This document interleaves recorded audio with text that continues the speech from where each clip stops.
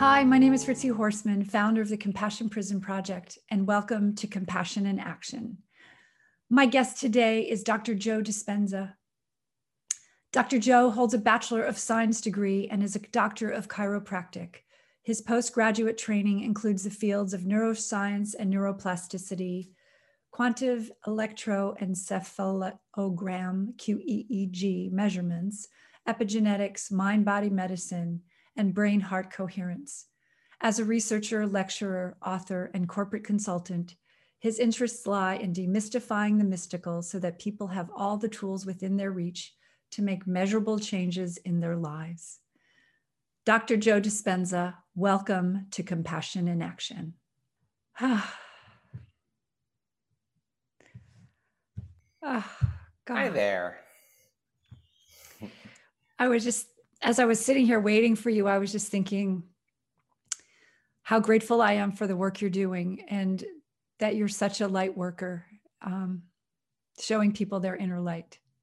Oh, thank you. I just really got into you in the last few days here. I'm so impressed with how many lives you've changed and how critical it is to do what you do, especially in the current paradigm of prison systems. So I'm so honored to sit in your presence. So thank you.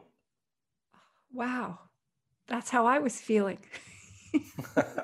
Well, then we have a mutual feeling. That's good. Well, welcome to Compassion in Action, Dr. Joe Dispenza. It's an honor to have you here. I want to start with a quote, if you don't mind, from Sure. Becoming Supernatural. And well, just to give a little context, people living in prison are faced with the same environment every day. And so this is the quote. It stuck out to me like exactly what we need to address here. If your familiar environment is controlling how you think and feel, it's time to retreat from your life and go inward so you can reverse the process of being a victim of life and instead become a creator of it. And when I've been listening to your talks for months and months, way before I even thought that this was even a possibility to have you on my podcast, I thought, God, if we could just get Dr. Joe to show the guys and the women the way of their own possibility. Gosh, I mean, I think that on a certain level, we all face the same challenges in our life. And what I've discovered after so many years of research, that if you really want to break down the concept of change, to change is to be greater than the conditions in your environment. And so many times our environment is controlling, for the most part, how we feel and how we think. And our response to certain people, certain conditions in our life causes us to feel good or feel bad. And so if someone says, Fritzi, why are you unhappy? And you say, I'm unhappy because of these circumstances. What you're really saying is something in my outer world is actually controlling. I think it's controlling the way I feel and the way I think. The problem is that the response from the environment, typically, if it's driven by the hormones of stress, weakens the organism. So the environment over time begins to break down our very health. And so the brain is a record of the past. It's an artifact of everything we've learned and experienced to this moment. So most people wake up in the morning and they think about their problems, and their problems are memories that are etched in their brain that are connected to certain people and certain problems at certain times and certain places. And the moment they start thinking of their problems, they're thinking in the past. The challenge is that every one of those problems has an emotion associated with it, and emotions really are a record of the past.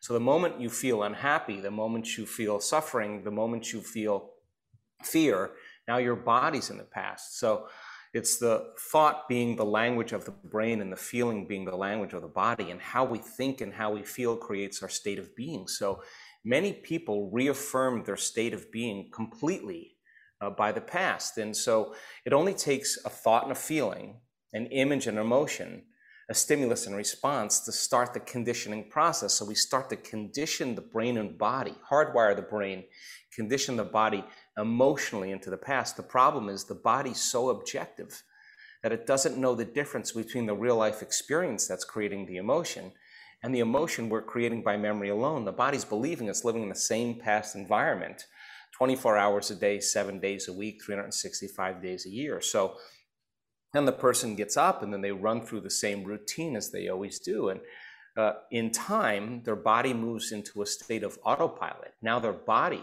is a set of programs, a habit that's dragging them into the same future based on what they did in the past. And so to change then also requires being greater than the emotions that have been conditioned into the body and the habituations that have been conditioned into the body in the predictable future. So we have to understand then that change requires not only being greater than the environment, but also being greater than our body, which is really, for the most part, been conditioned to be the mind. That's what a habit is. So then, to change then, to be greater than the body, to be greater than the environment, and to be greater than time, instead of living in the familiar past, which is the known, and the predictable future, which is the known, you teach people how to settle into the present moment, and that's the unknown. And most people, that the unknown represents a very threatening place. And so when people start to do meditation, as an example, and their body starts looking for an arousal or wants to get up and do things, they think they can't meditate. But in fact, if they can settle their body back down into the present moment and lower the volume to that anger, to that frustration, to the fear, to the sadness, it's like training an animal. Now you're telling the body it's no longer the mind, that you're the mind. And our research shows there's a liberation of energy. The body starts expanding and relaxing into the present moment. Instead of getting up and checking your cell phone or doing something, and you notice that propensity, instead of responding to it and say, I can't meditate, you settle your body back down into the present moment. Now you're executing a will that's greater than the program, because most people lose their free will to a set of programs. And it's the act of doing this, to be greater than the conditions of our environment, to be greater than our body as the mind, and to be greater than time, that all of a sudden causes the person to start believing in themselves a little bit more. And that's when possibility starts to unfold. So habits, like I was addicted to coffee for 35 years. That's an old program. I just gave it up. And what I'm learning is I'm feeling more free, because first of all, I'm not chained to the coffee every morning, but I'm also feeling better. But that was a radical move for me to make. Well, I think the greatest habit we have to break is the habit of being ourselves, because, we think 60 to 70,000 thoughts in one day, and 90% of those thoughts are the same thoughts as the day before. Well, if you believe that your thoughts have something to do with your destiny, if you're thinking the same way, your life is going to stay the same way, because the same thoughts lead to the same choices. The same choices lead to the same behaviors. The same behaviors create the same experiences, but the same experiences produce the same feelings and the same emotions, and those same feelings and emotions drive our very same thoughts. Now, here's the problem. Our biology, our neurocircuitry, our neurochemistry, our hormones, and even our gene expression stays the same because we're the same. So the payoff from a habit is the feeling. You drink the coffee because it gives you an arousal, it gives you a rush of energy, it gives you something. And you say, wow, you don't say this consciously, something in my outer environment changed my internal state. And the moment you notice a change in your internal state and you pay attention to what caused it, the next time you feel uncomfortable, the next time you feel tired, the next time you feel lazy, your brain creates the image of exactly what you want. And that's how we become conditioned to different things. So when we break a habit, as you know, the body craves the feeling, craves the chemical stimulation. And so in order to overcome a habit, you have to be conscious. Hardest part of any of change is not make the same choices you did the day before. And that takes an incredible amount of energy and an incredible amount of awareness. An incredible amount of will. Exactly. But that's the thing. Change is it's not just gonna happen because we want it to. So you say that feelings are a magnetic charge, thoughts are an electric charge, and it's the concert, the way they work together, that creates the change that we're looking for. Is that right? Or yeah, so everybody's done this. There's no mystery to this. Every single person has done something great in their life. And normally when they do something great, the first step, and we've studied thousands and thousands of people in the process of change and transformation, even when they've healed themselves from really serious health conditions, they will tell you the moment they decided to make up their mind to change. They make a decision with such firm intention that the amplitude of that decision carries a level of energy that's greater than the hardwired programs in their brain and the emotional conditioning in their body. And their body is responding to their mind. In other words, the choice that they're making becomes a moment in time that they never forget. And so all they did was they married a clear intention, a thought of a new possibility in the future, and then they married it with an elevated emotion, whether it was inspiration, whether it was passion, whether it was invincibility. When you combine those two things, you begin to condition the brain and body into a future instead of the past. So most people say, I'm going to change tomorrow, and they're on the couch with the remote control, watching TV. They have their cell phone, their computer, their iPad, and they say, I think I'll change tomorrow, and the body never gets a signal. So most people who have trauma, as an example, the stronger the emotion that we feel from some experience in our life, the more altered we feel inside of us, the more the brain freezes a frame and takes a snapshot, and that's called a long-term memory.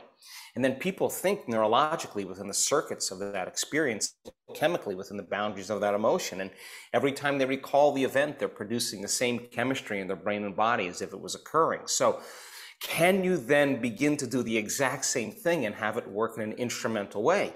So the stronger the emotion that you feel when you make that decision, the more you remember the choice. And that's a long-term memory.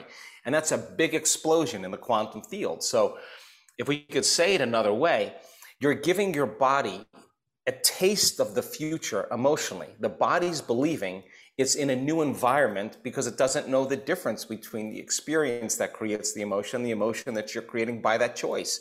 So when the person feels that exuberance, that passion to make up their mind to change, they'll say to you, I remember the exact moment I made up my mind to change. At this particular time, I was in my kitchen, it was this day, I can tell you everything about it because it's a long-term memory. So what if you did that every day? What if you could do that enough times that you literally, from a biological standpoint, begin to erase the emotion that's been stored in the body that produced the pain or the fear or the confusion, and now you're conditioning the body to an elevated emotion like gratitude or love. So we've studied this. When you feel passion, when you feel love, when you feel compassion, when you feel inspiration, when you feel gratitude, you feel appreciation, where you feel true care and kindness, the heart does something so beautiful. It starts to beat in a very rhythmic fashion, like beating a great drum. And that kind of consistent, coherent beat produces a magnetic field that's up to 3 meters wide. Now, the heart is emanating energy and frequency carries information. Now, getting the brain to work in a coherent way, we've kind of demystified the process. So coherence is order. Coherence is a cadence, it's a rhythm. And when the brain is coherent, it can send a signal out. It's a directive. It is the electrical charge in the quantum field. The feeling, the elevated emotion of gratitude or love is the magnetic charge. So that's what draws experiences back to us. And so if you do that enough time with brain coherence and heart coherence, you got a Wi-Fi signal. And you begin to produce outcomes in your life. And when you start seeing synchronicities, serendipities, coincidences, opportunities showing up in your life, and you feel the feeling like, oh my God, the universe is responding to me, all of a sudden you stop believing unconsciously that you're the victim of your life, and you start believing that you're the creator of your life. And when you do that, then it inspires you to do it again because you don't want the magic to end.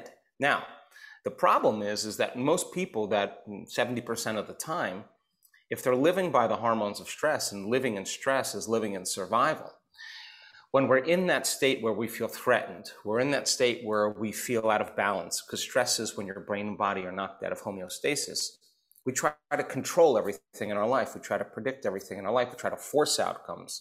And the act of shifting our attention when we're aroused by the hormones of stress from one person to another meeting, to another problem, to another thing, to another place, Every one of those elements has a neurological network in the brain. So the arousal of the stress hormone says, pay attention, there's danger in your outer environment, and make sure you can predict everything. So as you shift your attention to all these elements, like a lightning storm in the brain starts to fire very incoherently. It starts to fire out of order. And when the brain's incoherent, we're incoherent. So we lost our Wi-Fi signal. We don't have a signal to send out. At the same time, if you're feeling the arousal of the stress hormones and you can't run, you can't fight, you can't hide, you're stepping on the gas and you're stepping on the brake at the same time, the heart is pounding and beating, but it's beating against the closed system. So the heart starts beating out of order, and the interference of energy that's incoherent causes energy to drop in the brain and the heart. And when that occurs, you lose your other part of your Wi-Fi signal. In a sense, you feel separate. You feel like you got to do it by yourself. You feel separate from your dreams, separate from people in your life, because in survival and stress, it's not a time to open your heart. It's not a time to be compassionate. It's not a time to give. It's not a time to even learn. It's a time to run, fight, and hide. So 70% of the time, people spend their life living in survival, and no organism in nature can live in that state for an extended period of time. So if you teach people then that the long-term effects of the hormones of stress push the genetic buttons that create disease, and you say, all that anger that you feel, all that hatred that you feel, all that frustration that you feel is affecting nobody else but yourself and your own body. When people start to realize that that arousal gives them a rush of energy, and in time they need that rush of energy to feel something, and you teach them how to break the addiction from those hormones. Just like you overcame coffee, it's the same thing. When you free your body from the chains of those emotions, when you look back at your past, you don't see it from the same place, because it's only the emotion that keeps you connected to the past. Overcome the emotion. When you look back at your past, you see the wisdom behind it. You see the lessons behind it. You're seeing it from a greater level of consciousness. So when we combine a clear intention with an elevated emotion, we practice this way of creating brain and heart coherence. In time now, you start seeing things come to you. And that's the cool part. Now you no longer have to go and get it. Somehow, those opportunities start showing up in your life. And that's when, again, we start believing that we're creating our lives instead of being victims to them. But you're in prison, right? You're in survival mode every day. Sure. All the time. So let's talk about that, because this is, we work with Latin American prisons, and we do a lot of programs to help young people that have been incarcerated for all kinds of reasons to begin to make changes, to see the place where they're at as a place to retreat from their lives, and to begin to understand why they did certain things, what emotions that drove them to behave in certain ways impulsively and to think certain ways, and if they have the opportunity to return back into their lives. If they don't make those fundamental changes in their biology, the moment they return back to the same environment, it's going to trigger them emotionally to make the same choices unconsciously. So the structure of being in prison, of course, is a challenge in and of itself, because it is, in a sense, survival of the fittest. You have to mark your territory, and you have to mark who you are, and it's got to be loud and very clear. That's fine. But then you also have plenty of time to learn. You still have plenty of time to work on yourself. I always say, forget the experience. The experience doesn't change. And when you recall the experience, when you think about it, when you talk about it, it never changes anything. Actually, it refires and rewires the circuits in your brain. Overcome the emotions that keep you connected to that experience. When you can recall an experience without the emotional charge, that's called wisdom. Now that's a different game in and of itself, because now you can understand that there's room now for possibility in your life. So teaching people the science of true change and getting communities within the prison system to support one another and practice heart coherence in the jungle goes against everything that we've been taught in terms of survival. So forming new communities, in the prison system, just like you do, teaching people really the science of change and transformation, and not just leave it there, but every day practicing that. Now, here's the funny thing about it. The side effect of all of this is being happy with yourself. The side effect of it is now you're no longer responding and reacting to the same circumstances and the same situations in the same way, because as you sit there and your body's so wanting to feel anger or fear, and you become conscious of it, and you work with your body and train it back into the present moment. If you keep doing that, the side effect of that is energy moves right into your heart. We've measured that too many times to tell you that it's not the truth. Now, what does that do? It creates possibilities that you never saw before, because that change in energy causes you to see things no longer through the lens of the past, but seeing possibilities right in front of you. So people who are in the prison system, in community that do this, to build a new way of being. And what we've seen is more and more people that were once upset or frustrated start joining the larger community, because there's a movement that takes place. And my interest is to not only give people the tools to return back into their lives as a different person, but to understand what they're doing and why they're doing it. So the what and the why allows the how to become easier. So then, even if they're in prison for 30 years and they're happy, it's better than being in prison and being unhappy. And if they've learned the lessons in their life and possibilities around, who knows what could possibly happen to them. Exactly. I'm just rewinding it back just a little, because I remember the day that I felt separate from my mother and father. I remember the day that it was that thought, I'm on my own. And I remember the day that I decided that I'm going to go for it. I don't care. I don't care what's in front of me. I don't care if I lose all my money. I'm going to put it all on red. And I remember those 2 days, and you're absolutely right. But it's a choice. And once you make that choice, the whole world opens up like you've never imagined.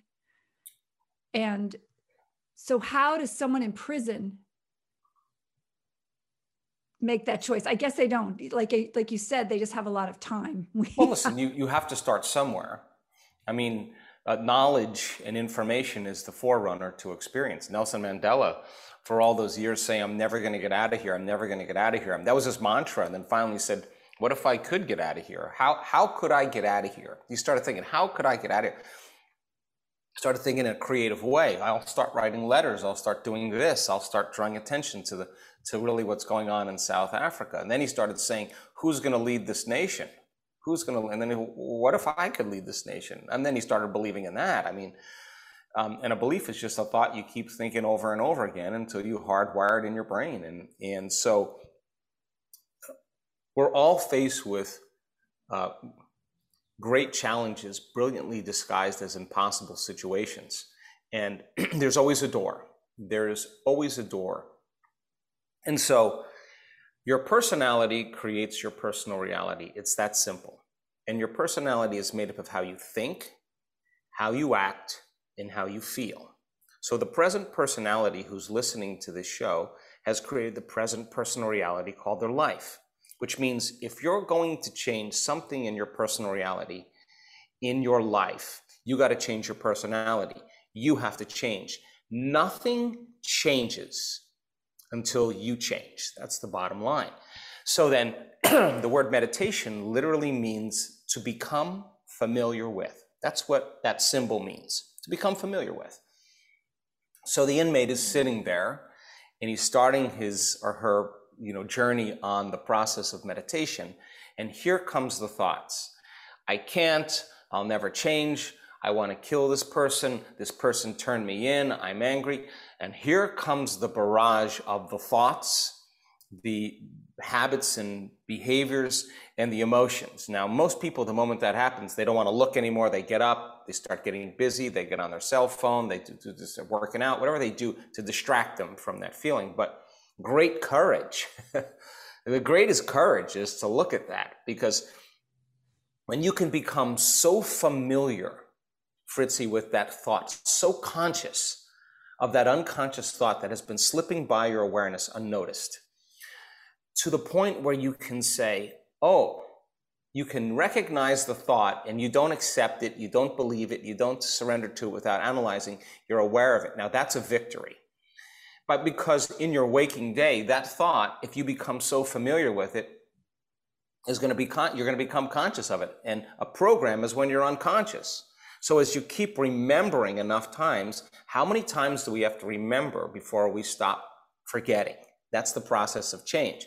And if it takes 1,000 times of trial and error and you're persistent, sooner or later, you're going to be like, I'm not going to believe in that thought anymore. By the same means, if you complain and you blame and you make excuses and you feel sorry for yourself and you talk trash about other people, don't you know that in order to create a new personality, you have to become so conscious of those unconscious, even the way you speak and the way you act, that you wouldn't go unconscious to that state again. Now, here's the hardest part. When the body starts getting aroused and starts feeling anxiety and fear and starts feeling anger and hatred and frustration and wants to be violent and feels pain and suffering and guilt and shame, this is great courage. If you could settle the body back down into the present moment and teach it that it's no longer the mind, if you keep doing that, in time, you will sense the first sensation in your body that starts the emotional response. You'll get so familiar with that emotional response that you'll catch it before it happens. Now, that is retiring the old self. Nerve cells that no longer fire together no longer wire together. And you start pruning apart circuitry in your brain that has to do with memories of the past. By the same means, if you're no longer behaving the same way, you're no longer lighting those circuits up as well. And if you can stop the thought that produces the feeling of that emotion and inhibit the process, inhibition over time breaks conditioning. So how long does it have to take? Well, you practice doing it with your eyes closed so that when you open your eyes, you don't go back to the old personality. Now, here's the cool part. What if you sat there and you said, what thoughts do I want to fire and wire in my brain? What do I want to program my brain to think? If I could keep repeating this with intention, with presence, and I would begin to install the neural hardware in my brain. Keep practicing it. The hardware becomes a software program, and that's a new voice in your head that says, Fritzi, anything is possible. Then if you said, okay, how am I going to be with all those people that are in my wing or all the people that I hang out with? What would greatness look like today? What did Nelson Mandela teach us?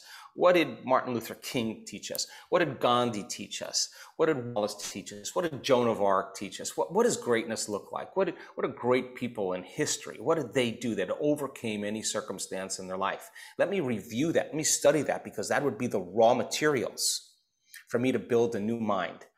And if you closed your eyes and you rehearsed in your mind what you were going to do that day, you would reach a point where you were so present that the brain would not know the difference between the real life experience that's creating that circuitry and what you were imagining by thought alone. Your brain would look like you already did it. Keep practicing it.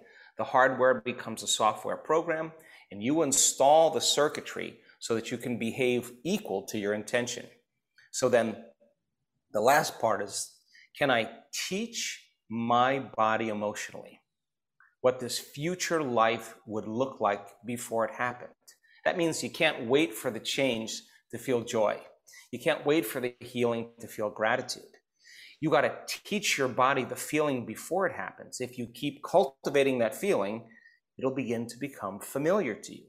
If you keep reviewing your behaviors and practicing and rehearsing, it'll begin to become familiar to you. Keep firing and wiring those thoughts, become new thoughts that are familiar to you. So the biological change is unlearning and relearning. It's breaking the habit of the old self and reinventing a new self. It's pruning synaptic connections and sprouting new connections. It's unfiring and unwiring, refiring and rewiring, deprogramming and reprogramming, or losing your mind and creating a new one, or unmemorizing emotions that have been stored in the body, then reconditioning the body to a new mind and to a new emotion. And turns out, whether you're a prisoner whether you're a CEO of a company, whether you're a single mother with 3 children, whether you repair washing machines for a living, whether you're a psychotherapist, whether you're a nurse, it doesn't matter. The same model works for everybody.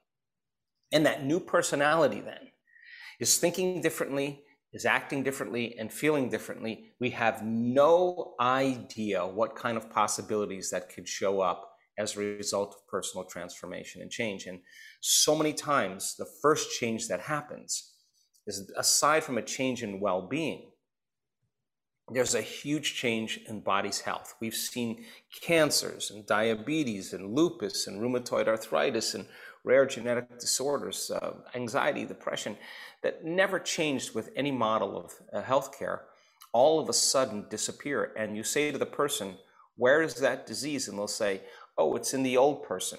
I'm somebody else. It just doesn't belong there.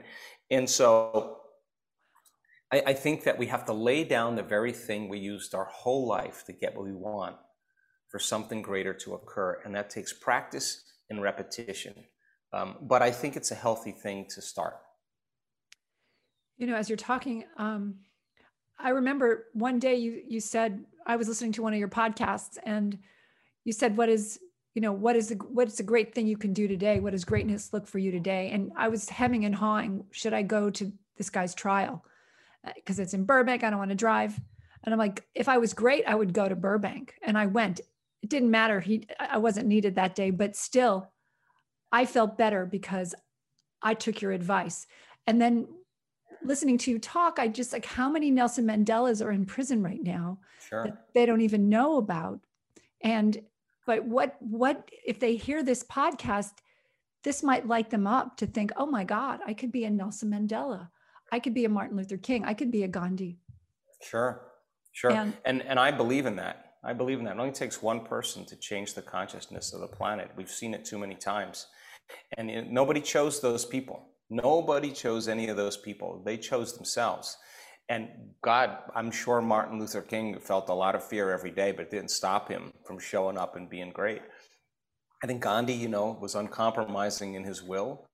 And he was principled, and other people caused them to see the same vision that he saw. And so, gosh, what a time in history now, because it's so important for people to see that so many things that are collapsing in the world currently today is because a new paradigm has to evolve out of that. And every single person has to be the example of change, no matter what position they're in. And if we do this enough times, we give other people permission to do the same. I believe that in time, a prison could become a monastery if enough people begin to make those changes. And it's not like abstain from life or abstain from living, but something else is transformative is happening where, wow, you make your change in a great place, and you get closer to love. You get closer to gratitude, you get closer to freedom, you get closer to joy, you get closer to bliss. And now it doesn't matter what environment you're in, you're happy with yourself. And I think that's when you really get out of jail, when you really get out of prison. Exactly. And you talk about these mind coherent groups that are elevating areas. What if a prison became one of those vortexes? I love the idea. I in one of the programs that we did for a host of Latin American prisons in Mexico City and in Panama and Argentina, we invited the families to join every one of those sessions. We did a whole bunch of different classes every week or every other week, and we invited them to join, and they encourage the model, and all of a sudden they join in doing it. And I think that if you can really begin to do something good, not only for yourself, that's the beginning. But so many people, when they start feeling good, what do you think you do? You say, when energy moves into your heart, and I don't care who you are, what kind of past you've had, and we've had people with some pretty brutal past change their life. They feel so in love with life. They feel so free. They feel so much joy, that There's only one thing you want to do when you feel that way is you want to give. That's the only thing you want to do. You want other people to feel the way you feel. When you're feeling unhappy, when you're feeling angry, I think you want other people to feel the way you feel. And I don't think that's a conscious process. And so people who hate themselves hate others. People who are angry with themselves are angry with others. People who suffer, for some reason, love to be around other people that suffer. Get enough people in a state of joy and get enough people in a state of love and do it in the proper way, not positive thinking. That's not what I'm talking about. I'm talking about something completely different. True execution, and to be able to measure that and say, hey, I actually did it. We have devices that can teach people how to do that. Wow, God, and that becomes your journey. You're not going to be part of the tribe in the same way any longer. You're going to be something different, and other people are going to notice it. And when other people notice that you're not showing up in the memory that they have of you, because we don't see things how they are, we see things how we are. When you show up differently in the smallest way, people notice that. You're out of phase. There's not a pattern recognition any longer. And you're not responding or reacting, or you're not doing the same thing in the same way. I think other people notice that right away, and they move closer to that because they're waiting for someone to lead. Well, what if everybody's leading? I think it's a powerful message. And when we do this in prison systems in Latin America, my whole thing is not only bring the family in, but let's do something where we can begin to affect the world. That's when it becomes really, really important. Absolutely. So there's two things. Gratitude. Like, why is it so important? Because it seems to be one of the keys to your teachings. Well, if you think about this, and I've thought about it a lot, when you receive something favorable, or you've just received something favorable, if something wonderful just happened to you and surprised you, or something amazing is happening to you in the moment, you feel this feeling of gratitude. So the emotional signature of gratitude is something just happened to you that's wonderful, or something that's happening to you in the present moment is truly amazing. So gratitude is the ultimate state for the body and the mind to receive. So we only accept, believe, and surrender to information that's equal to our emotional state. We never accept, believe, and surrender information that's not equal to our emotional state.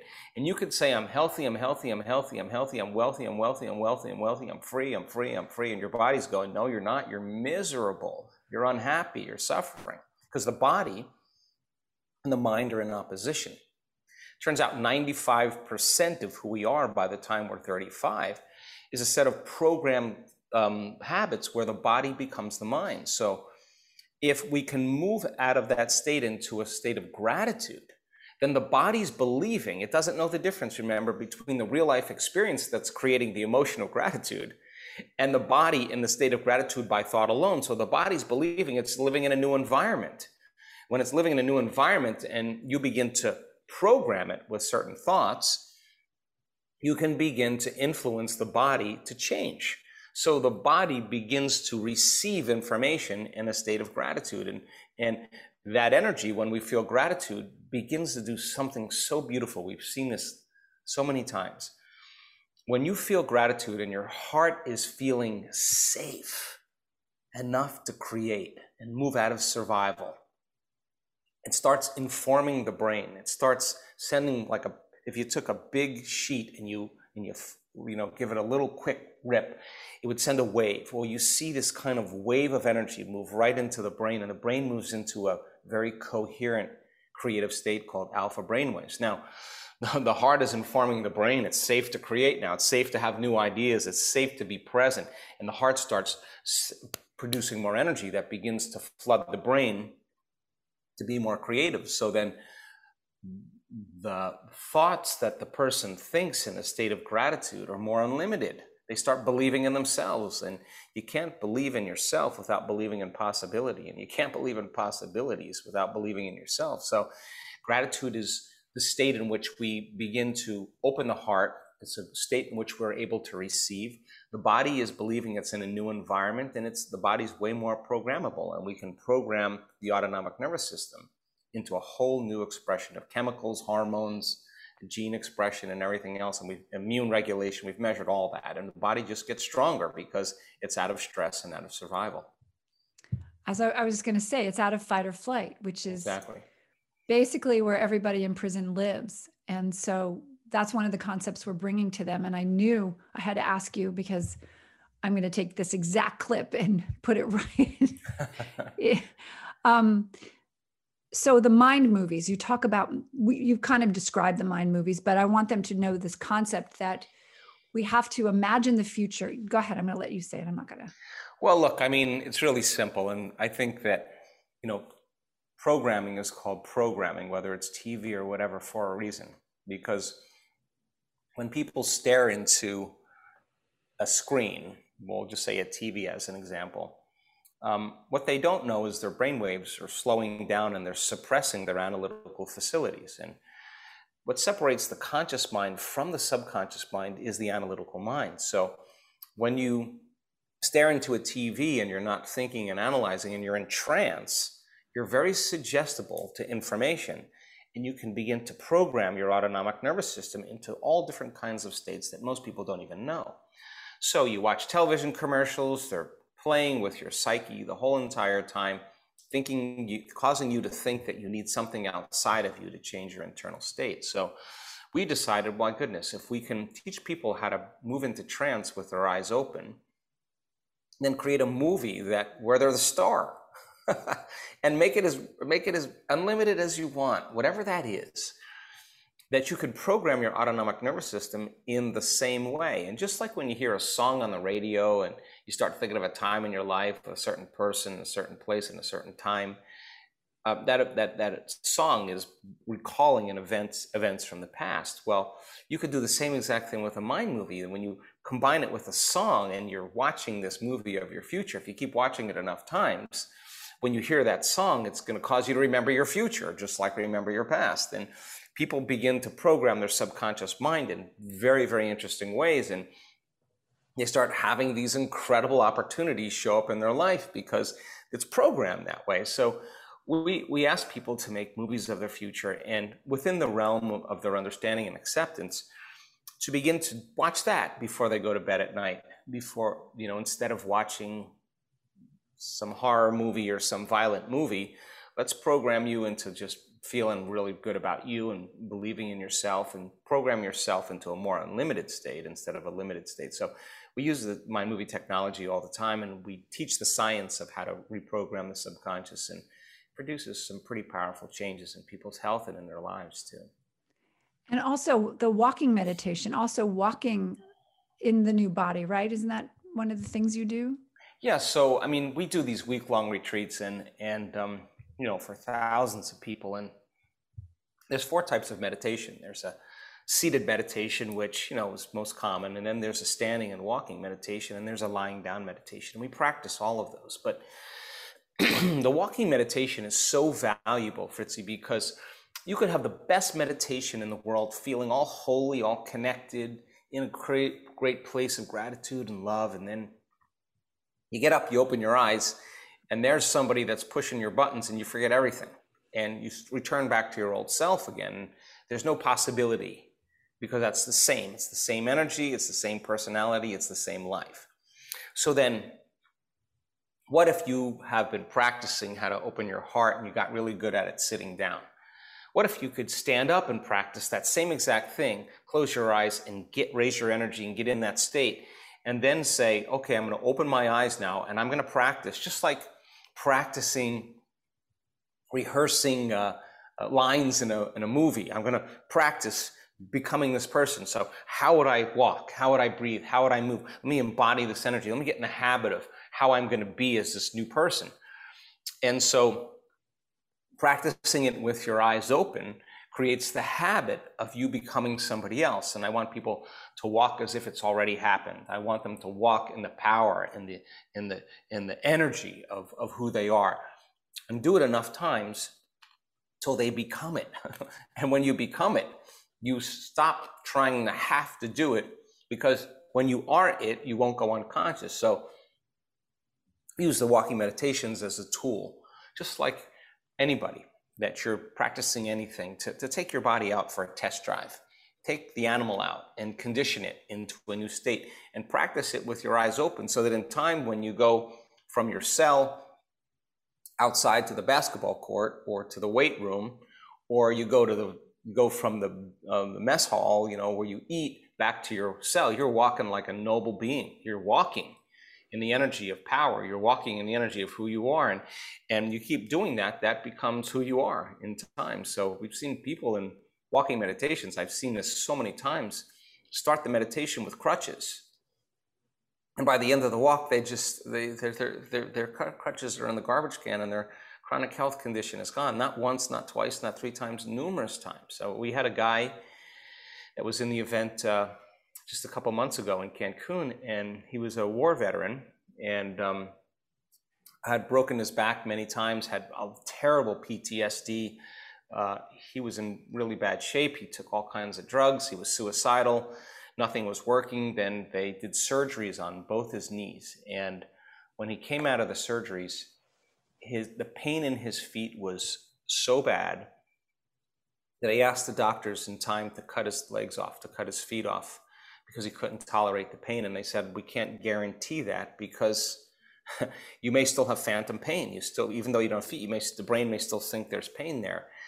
And so he came to the event, and gosh, just a really beautiful man, and just didn't know much. Just tell me what to do. I'll just do whatever you tell me. Sweet Green Beret. He was like a special ops guy. So he fell out of planes. He did everything, and his body was pretty beat up.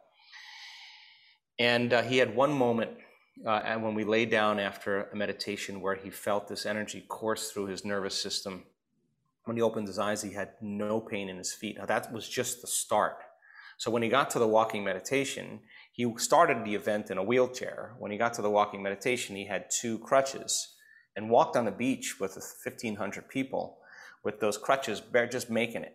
And then the next day, I see him out there with 1 crutch, and he's just leaning on that crutch, and he's practicing, going against everything he learned to be the hard guy.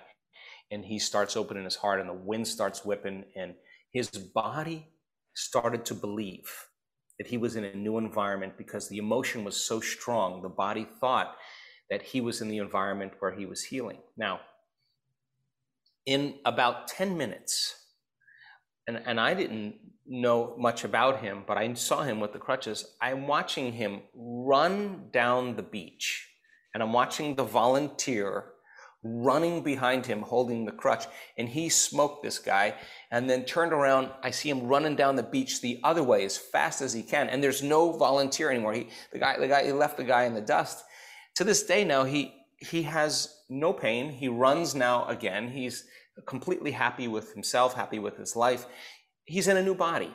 He's in a new life. He's in a whole new future. And now all of a sudden we're getting all these veterans now, because all the guys that were in his branch, and all the guys that he fought with and who struggle with their own health problems, mental health and physical health, are showing up because he showed them what was possible. So we have no idea what we're doing today, whose lives we're going to affect tomorrow. We have no idea what possibility looks like when you change. That's the unknown, and that's the cool part about it. You change, but the thought of changing my personality seems so but I like who I am, kind of, but I'm also cranky. I'm also annoyed. So who is that person underneath all of these ailments, I guess, all of these, but it's a weird thing to say, you change your personality. Well, look, there's many things that I love about my personality, just like you do. I'm going to take that with me. But there are things, if I'm going to be defined by a vision of the future, there are things that can't come. Because the moment you say, I want to have a mystical experience where I transcend this 3-dimensional world, and you want to have a really profound moment, a transcendental moment, you start showing up for that, and it doesn't happen right away, then what? You're going to start disbelieving? You stop believing in yourself? So the moment we're defined by a vision of the future that's bigger than us, that vision of the future is not the vision of the past. And when we do that, we take with us our discipline, we take our concentration, we take our presence, we take our passion, we take our strengths with us. All those things you take. But the things that are standing in the way are those old beliefs. things that stand in the way that stop you from connecting to it. Those are the things you come up against, and it's not the mystical experience or the transcendental experience. It's who you become. It's not your wealth. It's not your health. It's who you become. It's not your freedom. It's who you become in the process, and it's the overcoming process that we overcome, that we overcome, that we overcome, that we overcome till we finally become. And so many great people in history, even wealthy people always want to be wealthy, but if you study wealthy people that really did it, they failed miserably thousands of times until they figured it out. And so you keep showing up for yourself enough times, you're going to change. You're going to change. You're going to be thinking differently. You're going to be acting differently. You're going to be feeling differently. And that's when the universe starts to conspire in ways that we just never even thought about. That's the beauty behind creation. Yeah, I guess you're a mystic, huh? It says in your bio, you're demystifying the mystical, but you're leading us to what's possible in a mystical way. Yeah. Well, look, I mean, I never thought, Fritzi, that I would be seeing things that I'm seeing in this current time right now. I mean, we have, in the last 2 years, blind people seeing, deaf people hearing, people with stage 4 cancers that have spread to their bones, to their organs, complete reversal. We have people that had rare genetic disorders that science had no solution for, that are living normal lives, people that were physically abused, emotionally abused, sexually abused, who were suicidal, had all kinds of health conditions, bless their past, and love their life and who they are right now. So, and then we have great scientific data to show, like, oh my God, that person, the amount of energy that's taking place in their brain is so outside of normal that something transcendental is happening to that person. And you can't tell me you're too old to do it. You can't tell me you're too sick to do it. You can't tell me you've never meditated before. We've seen people that never even meditated. Their wives dragged them to a workshop, and these guys hit gold. You can't tell me you had a turbulent past, because I've seen so many. It doesn't matter who you are, what you eat, what your race or skin color is. Nobody's excluded from the phenomenon. It's a formula. So you learn the formula, and when you do, you can run into something way bigger than you. And the arousal that happens in the nervous system, in the brain, in the body, according to our research, the arousal is not fear. The arousal is not pain. The arousal is not aggression or anger. The arousal is ecstasy. And that sympathetic nervous system switches on, and that person runs into something that causes them to awaken. And they touch something very divine. And when that occurs, the brain moves into these elegant, coherent states where the person is having a moment that they will never forget for the rest of their lives. The side effect of that is when they open their eyes, they are going to see reality differently. Some conditioning, some veil, some illusion is going to be removed, and they're going to look back at their entire past and they're going to say, I don't want to change one thing in my past because it brought me to this present moment.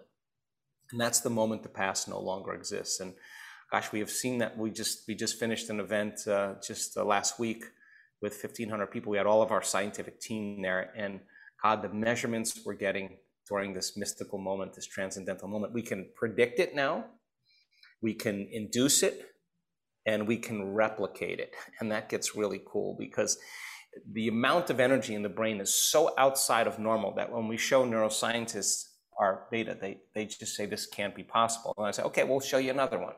Okay, we'll show you another one. Okay, we'll show you another one. Person after person having these moments is pretty cool. So for me, I think that the journey begins when we start asking bigger questions, and we're not afraid to show up for ourselves and step into that unknown experience. That's the thing that defines us from that point forward. We're about to close, but I want you to talk about the formula. Because yeah. Well, it's a really simple thing. I mean, we have all kinds of courses for people, but so many times people say, hey, how am I going to get my best friend into this? Hey, I got a boss that's really analytical. Hey, my husband's an engineer. Hey, this person is incarcerated. There's too much science for them, too much content. Can you simplify what this is? And so we did this little course called The Formula, which really is talking about brain coherence, getting your brain synchronized and getting it orderly. And it's a formula. You practice it, your brain gets organized. We see it over and over again. If you practice this way of feeling and doing a certain process, you can get your heart coherent. So if you can get your brain coherent and your heart coherent, now you can create, because that energy is carrying information. So we created this course with 5 meditations, step-by-step meditations, and 12 or 13 lessons, so that people can sit for 30 minutes, listen to the content, listen to it again, and then practice the first level meditation. And then after they practice that and they understand it and know how to do it, then there's more content, and then they build from that first meditation to the second meditation, and you keep doing it. And so it's an easy way for people by the end of the 12 or 13 lessons to get the last meditation, which is how to begin to create and how to begin to change. So it's a much easier than 20 hours or whatever of content that we usually teach. And then you have all these events that people can go to. Is there one coming up like in September or? Yeah, the problem that we have is that they sell out in 5 minutes, and we have, we had a big problem. But our next event is in Turkey, actually, in October, and then we're in London in November for a week long, and then we're in Cancun, Mexico in December. And I think if people really are interested in starting, maybe start with the formula, and then there's what's called the progressive workshop, which is really going deep into the preparation for a week long. But the week-long events really are where you can see magic. You'll witness miracles. It changes people's view on the way the world is. So what if we did one of these in prison? What if we had them go through the formula, do your whole course, and then would you come to a prison? Of course I would come. Are you kidding me? Really? Of course I would come. That's my mission. I mean, I love that. I mean, the idea of contributing to people's lives is why I do this. That's the number one reason. And gosh, we had so much fun with the people in the Latin American countries that are starting this process, and we have some great conversations, some great questions, and really, the people come up against themselves. This is way bigger than anything. When you can light a match in a dark place, and you can stay there, and you can look, and you can begin to become so familiar with you that you don't ever want to return back. That's real freedom. That's getting out of the cage, getting out of the cell. Yeah, sure. And amazing. I'm going to take you up on it. I want to read one quote that was also from on becoming supernatural.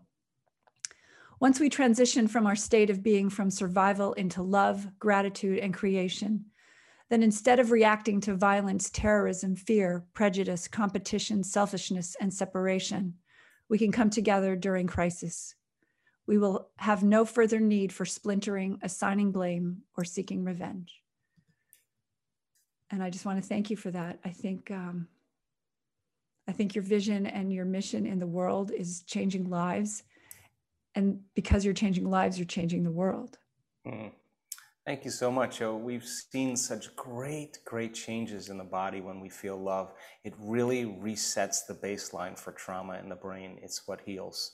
And that's great courage to open our hearts when there's so much survival around us. But it only takes one person to do it to change the world, or change a culture, or change a community. And I think it's not one person, it's all of us. That's what makes it so beautiful.